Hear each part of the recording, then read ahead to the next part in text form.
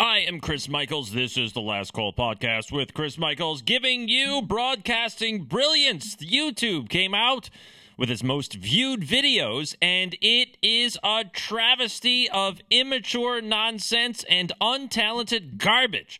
We've got number one all-time viewed videos with 13 billion views is, oddly enough, from Pink Fong Baby Shark Dance. Oh, God. And then you've got other crap like Shape of You from Ed Sheeran or See You Again by Wiz Khalifa. And they're in literal billions of views. Just goes to show you how awful the music industry is and how poor America's tastes are, and probably all over the planet. You also have Maroon 5 with Sugar, and Katy Perry with Roar, and Justin Bieber with Sorry. I mean, it's just awful, awful pop music, top 40 garbage tripe. I would never, ever, ever listen to that idiocy unless I was forced to, and I didn't have any other options at the time. I mean, it doesn't mean that they're not talented people. It just means that whoever is writing the songs and actually agreeing to sing these songs are awful human beings in of themselves. So now we've got BRICS, the BRICS meeting. What?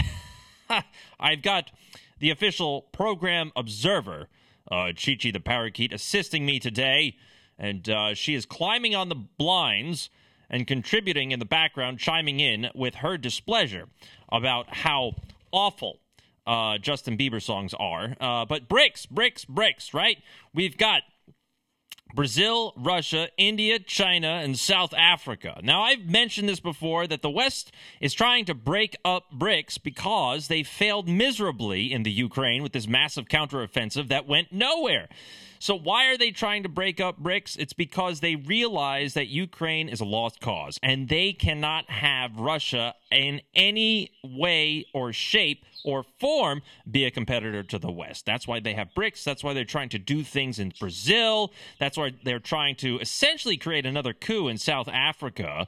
And God knows what they're going to try to do in India. You already see the awful things they're trying to do to Russia and China. So that's how they're trying to really compete against this. But with these BRICS memberships and allowing more countries to join BRICS, you are now seeing the massive displacement of the GDP going from the West to BRICS. You've got countries like Saudi Arabia, the UAE, wanting to join BRICS, along with Argentina, Egypt, Ethiopia, and Iran. They're all slated for next year.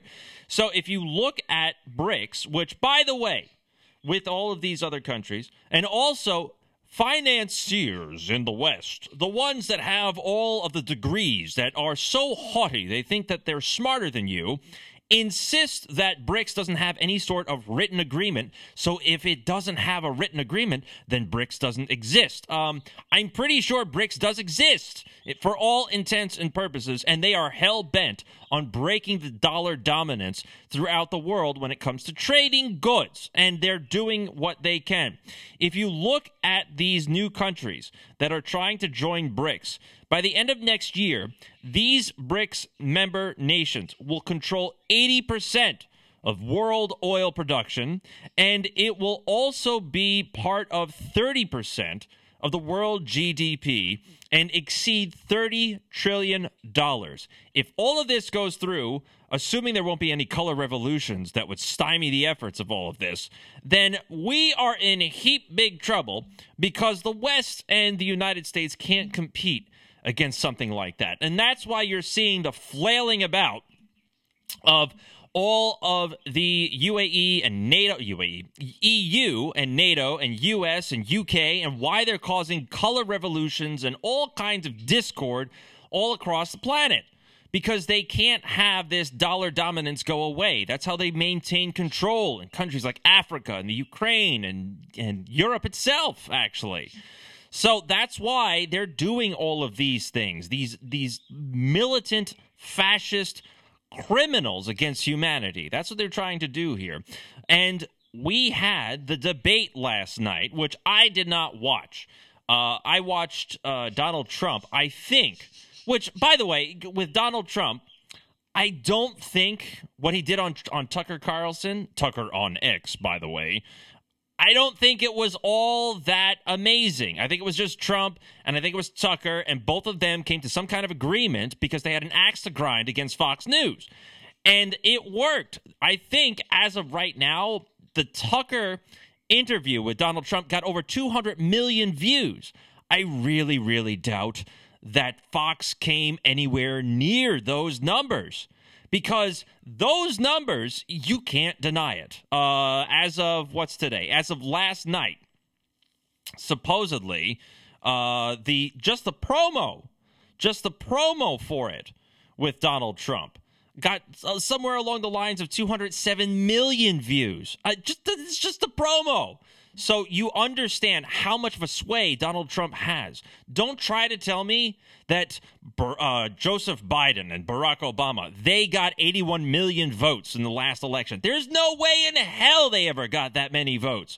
So don't try to tell me that it was the most honest election ever, and don't you dare ever question the integrity of the election, because we all know that the Americans have the most safest and most secure election infrastructure ever on the planet. That you cannot deny it. So if you question it, you are a traitorous seditionist, and you should be thrown into prison. So we had who up there? We had people like Ron DeSantis. We had Mike Pence. We had the incorrigible, dirigible, none other, Chris Christie up there. They're all up there on the stage pontificating and blowing all their hot air all across Milwaukee. And everyone is now saying, look at Vivek Ramaswamy. He's going to be the next guy. And we need to push him forward because he's so brilliant. Look at how amazing he is. And he called Trump the best president of the 21st century. It's 2023. So we've gone through Bush, Obama, Trump, and also Biden. So to say he's the best president of the 21st century, I mean, we've got another 77 years to go. So let's calm down, Vivek. And before I move on with Vivek, going back to Trump and the Tucker interview, there was something that I kind of caught on to with that. Tucker kept asking Trump the same thing over and over again. Do you think that they've run out of options? They've tried to indict you. They tried to impeach you. They tried to, stop you from winning the election. On and on and on. The only thing left for them to do is try to kill you and try to assassinate you. Are you afraid? Are you worried about your life or your family member's life? He asked that question multiple times. It's almost like he's trying to drop a hint in there. It's almost like, if I didn't know any better, to try to do some kind of social engineering to get people used to that idea that this could be a martyr moment. That's just my conjecture based on what he was saying over there. So, going back to Vivek, oh, what a breath of fresh air. He went after Nikki Haley. He went and complimented Trump, which, by the way, by complimenting Trump, you're going to get a very, very good reaction from the audience, which is exactly what he did. And then you had Ron DeSantis up there. Ron DeSantis, he's trying to smile. How could you ever try to smile on stage during a debate? It was like he had to force himself to do it. Like he couldn't bring himself to smile at all, ever. And what he did do was just and cringeworthy. And what were the size of his heels when he was up there? So DeSantis needs to go back and wrangle alligators in Florida so that he actually finds a use for those stupid cowboy boots he walks around in. So Vivek Ramaswamy, he's going to be the next guy. Everyone loves him. But I brought up the other day about Vivek Ramaswamy and his compromised views on medicine and also what he tried to do during the pandemic. And I'm going to read from Truth Press again. Before rebranding as a warrior free speech and a passionate crusader for privacy rights. I don't buy that. Newly announced contender Vivek Ramaswamy was pitching the U.S. and world governments on his efforts to install a broad, centralized database of private medical records. He was part of a data mining outfit called Datavant, and this outfit pursued the establishment of a single national and global database for all COVID-related patient health records. That's right. He wanted to violate HIPAA, put your medical records into a centralized database so that all kinds of insurance companies and healthcare networks can access it at any time they want, and they can look into you. That means that insurance companies can alter what they do and what they offer to you, right? Because if they have access to your medical records, all pre-existing conditions, sorry, not going to work. And if the other medical doctors, thanks to Obamacare, get a hold of your medical records, they can say, oh, well, this person has this kind of opinion. They may need to go for a mental health evaluation before we insure them or we give them treatment. And oh my goodness, this person isn't up to date with their shots, with their gene therapy prophylactics. We can't operate on them, and they should be put into a different policy with an insurance carrier. They should be put into a different category with their social credit score and CBDCs if they were to earn them. That's the kind of person Vivek is. Through a partnership with Snowflake, a San Francisco-based cloud computing company, Ramaswamy wanted to, quote-unquote, fight COVID-19 by manufacturing a single repository, more like a suppository, of all the real-world medical data, thanks to the production of a national data infrastructure of private and public patient records, all without the consent of the actual patients. That's right. And Datavant would claim that they're going to make everybody's records anonymous so that nobody can really find out who's who in there. And this is all thanks to the national emergency of COVID. Nonsense. They are able to find out who these people really are, despite it supposedly being anonymous. So if you go back to Twitter, before it was X, Vivek was over there tweeting all sorts of garbage that a lot of Republicans and conservatives would be kind of upset with. This comes from July 9th of 2020. Wearing a mask equals personal responsibility. It's puzzling when conservatives oppose it. But before deriding them, remember this: the CDC and WHO discouraged wearing masks in March. A noble lie to save masks for healthcare workers. Okay, so right there he's criticizing people that are questioning the logic behind wearing a mask. Never mind the logic. How about questioning the scientific data? Trusting the science about wearing a mask that would otherwise supposedly stop the spread, right? We need to stay 6 feet away from one another. Wear one mask. Wear two masks. Wear a face shield. Put a mask over your eyeballs, too, so that you can't even see, so it can't go into your eyeball sockets. Don't want them icky germs in there either. This is from January of 2022. It's humorous that someone would call the piece anti-vax regarding an article. Here's a direct quote from its conclusion. The most important step in fighting the COVID-19 pandemic was the distribution of vaccines. It takes an impressive level of fluency and doublespeak to read that the wrong way. So right there, he is promoting the idea of injections. Moving along, he also says a single-dose vaccination strategy, and this is from December of 2020, a single-dose vaccine strategy is sensible right now. It doubles the number of people we're able to get vaccinated. Give everyone their first shot now and wait for the second shot later until we have ample supply. Smart move by the UK to do this. So he's promoting the idea of giving people vaccines. Now, what he also is promoting is the idea that everybody needs at least 2 shots of this stuff. So what he's saying is everybody should get 1 shot. We should continue the mandates and the lockdowns until we have enough supplies for the second shot and then give everybody the second shot. That kind of idiocy is what Vivek was promoting. Now, he may have changed his tune since then, but inherently, he's still an effing moron. I'm not going to buy this. He's saying the right things. He is pulling a Ron DeSantis. I said this from day one. Ron DeSantis says the right things. He allows his state to do the right things. But do we really believe Ron DeSantis will continue to do the right things once he's in office as the president? The answer to that, of course, is no, because you have to follow the money. Who are the people that are supporting DeSantis? We already know this. You've got the Bush clan. They won't go away. We thought we got rid of them. The Bushes are still lurking in the background. The Murdochs, right? They're over there. The ones that own Fox News and all of that other stuff. Why is an Australian interfering in American politics? Please answer that question. So moving right along with Vivek and how we shouldn't necessarily trust good old Vivek, we can go over to the Gazette and the Gazette.com, or actually Gazette.com, he's denying, Vivek Ramaswamy actually, denies backing Bernie Sanders' COVID mask bill he once touted as sensible.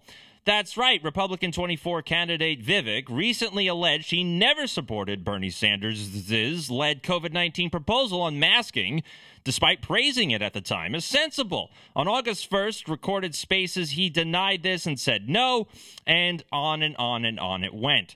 So this is just more Ramaswamy flip-flopping, right? Sanders and Slavitt, this is back then, laid out an argument for why the public should be entitled to receive free masks. On July 28th of 2020, the Vermont senator introduced the Masks for All Act of 2020, which didn't pass. And they wanted to provide, FEMA to provide them, the manufacture and distribution of high-quality face masks for every individual in the U.S. As the U.S. reports a record number of cases and mask wearing from around the world and all this other stuff, it plays a vital role in decreasing the spread of COVID-19. Well, we all know, ever since that claim back in 2020 that Vivek supported, that masking does absolutely nothing. And guess what? It's like trying to stop COVID, masking. Trying to stop COVID is the equivalent of it's trying to stop. Wow. Broadcasting flubbing. Okay, let's start again. Wearing a mask to stop COVID is like trying to stop a sandstorm with a chain link fence. That won't happen. It is useless. Masking is pretty much it's like rearranging the deck chairs on the Titanic. It just ain't gonna happen. And then we've got these claims that Vivek Ramaswamy, he is out there and saying, I'm a self-made man. I never had the millions before in my life. I picked myself up by the bootstraps and made the American dream come true for me. Well, we can go over to Paul and Daisy Soros's Fellowship for the New Americans. Where did we hear those names before? Oh, I don't know. Could it be Antifa and BLM and these rogue attorney generals and DAs across the country that are compromising the justice system to go after enemies of the Democrat Party? Could it be those Soroses? Wasn't it George Soros that was brought up as Jewish and spent some time in the concentration camps ratting out fellow Jews to the Nazis? I think it was that same Soros family that did this. Well, Vivek Ramaswamy is on his website over here, and a fellowship was awarded to Ramaswamy to support work towards a JD in law at Yale University. So he had a little help from the Soroses. And if we read his bio, he's the CEO of Roivant Sciences. And in high school, he was a class valedictorian, national-ranked junior tennis player, an accomplished pianist. Harvard College in 2007, summa cum laude, Theta Beta Kappa, on and on and on. Entered Yale. While at Harvard, a preface of senior thesis on the ethical questions raised by creating human-animal chimeras was published in the Boston Globe and the New York Times. Okay, right there, Vivek Ramaswamy was talking about altering the genes of humans and creating chimeras and no more allowing them to be human anymore. That implies, like I've brought up many times before, that the human beings that are being altered are now creating cDNA, which ultimately, according to the Supreme Court of the United States, allows the cDNA and subsequently those humans with it to be patented. So who owns the chimeric humans? Moving along. Aris Baris and Vivek Ramaswamy make the list. Meet the 30 biotech leaders under 40 who are searching for breakthrough treatments and shaping the future of medicine. 2 Paul and Daisy Soros fellows are behind the largest biotech IPO in history, and that is the kind of individual that Vivek Ramaswamy is. But don't forget about the family members. That's what I tell people all the time. You got all these rich people out there running their mouths off and so on and so forth. Don't forget about the family members. We go to his brother, Shankar Ramaswamy, MD, co-founder, chairman, and CEO of Kyria Therapeutics. Dr. Ramaswamy, this is from his LinkedIn profile, CEO of Kyria, Therapeutics, Krya. It is a platform company pioneering novel technologies and therapeutics in gene therapy. Oh, so we had a gene therapy prophylactic being used to try and combat a novel virus, right? COVID is a novel virus. Dr. Ramaswamy was part of the early foundational team at Roivant Sciences. That's the one that Vivek was involved with, where he is responsible for identifying and evaluating assets and so on and so forth. And he is the CEO, or he went on to be CEO of Axovant Gene Therapies. So these two stooges that are claiming to be, just down and out individuals that are living the American dream. I mean, they are involved with the Soroses. They're getting fellowships. They're getting essentially grants to do the Soros bidding. Now, there are some discrepancies about the Paul Soros clan versus the rest of the Soros clan. It doesn't matter. They're all part of the same family. They're all dipping their beaks into the same pot. They're all on the same page. They want a certain agenda. And you've got these stooges like Vivek and his stupid brother coming out there trying to create genetically altered chimeric humans. So when you see things like, we need another COVID shot. We're going to change how injections are done. It's not going to be just a normal injection, a normal vaccine, which, by the way, probably doesn't work. It's now going to be mRNA. It's going to be novel technology that we're going to use. And wouldn't you know it, that novel technology alters the DNA of the human so that they can create more proteins of the specific type. No, we don't want people like that. I don't care what side of the aisle they come on. I don't care what they're saying on the stage to win votes and win a primary or try to become vice president to Donald Trump. It ain't going to work. We're not buying it because we're lovable fuzzballs and we're critical thinkers. We do not take things on face value. We do research and we hold these people accountable to their actions. I hope nobody holds me accountable for what I've said in past programs, because I do tend to get a little spicy and work blue every now and then, and that could end up with egg on my face. That's it. End of the week. You know what happens tomorrow. That is the wrap-up with Greg Bolden, which you can listen to, fire up everything, and you will be able to head on over there and listen to our fabulous broadcasting excellence as always. Remember, like me, find me, share me everywhere you go. Tell more people, get more people to listen, and maybe put it in some positive rankings wherever you're listening to me on your podcasting platforms.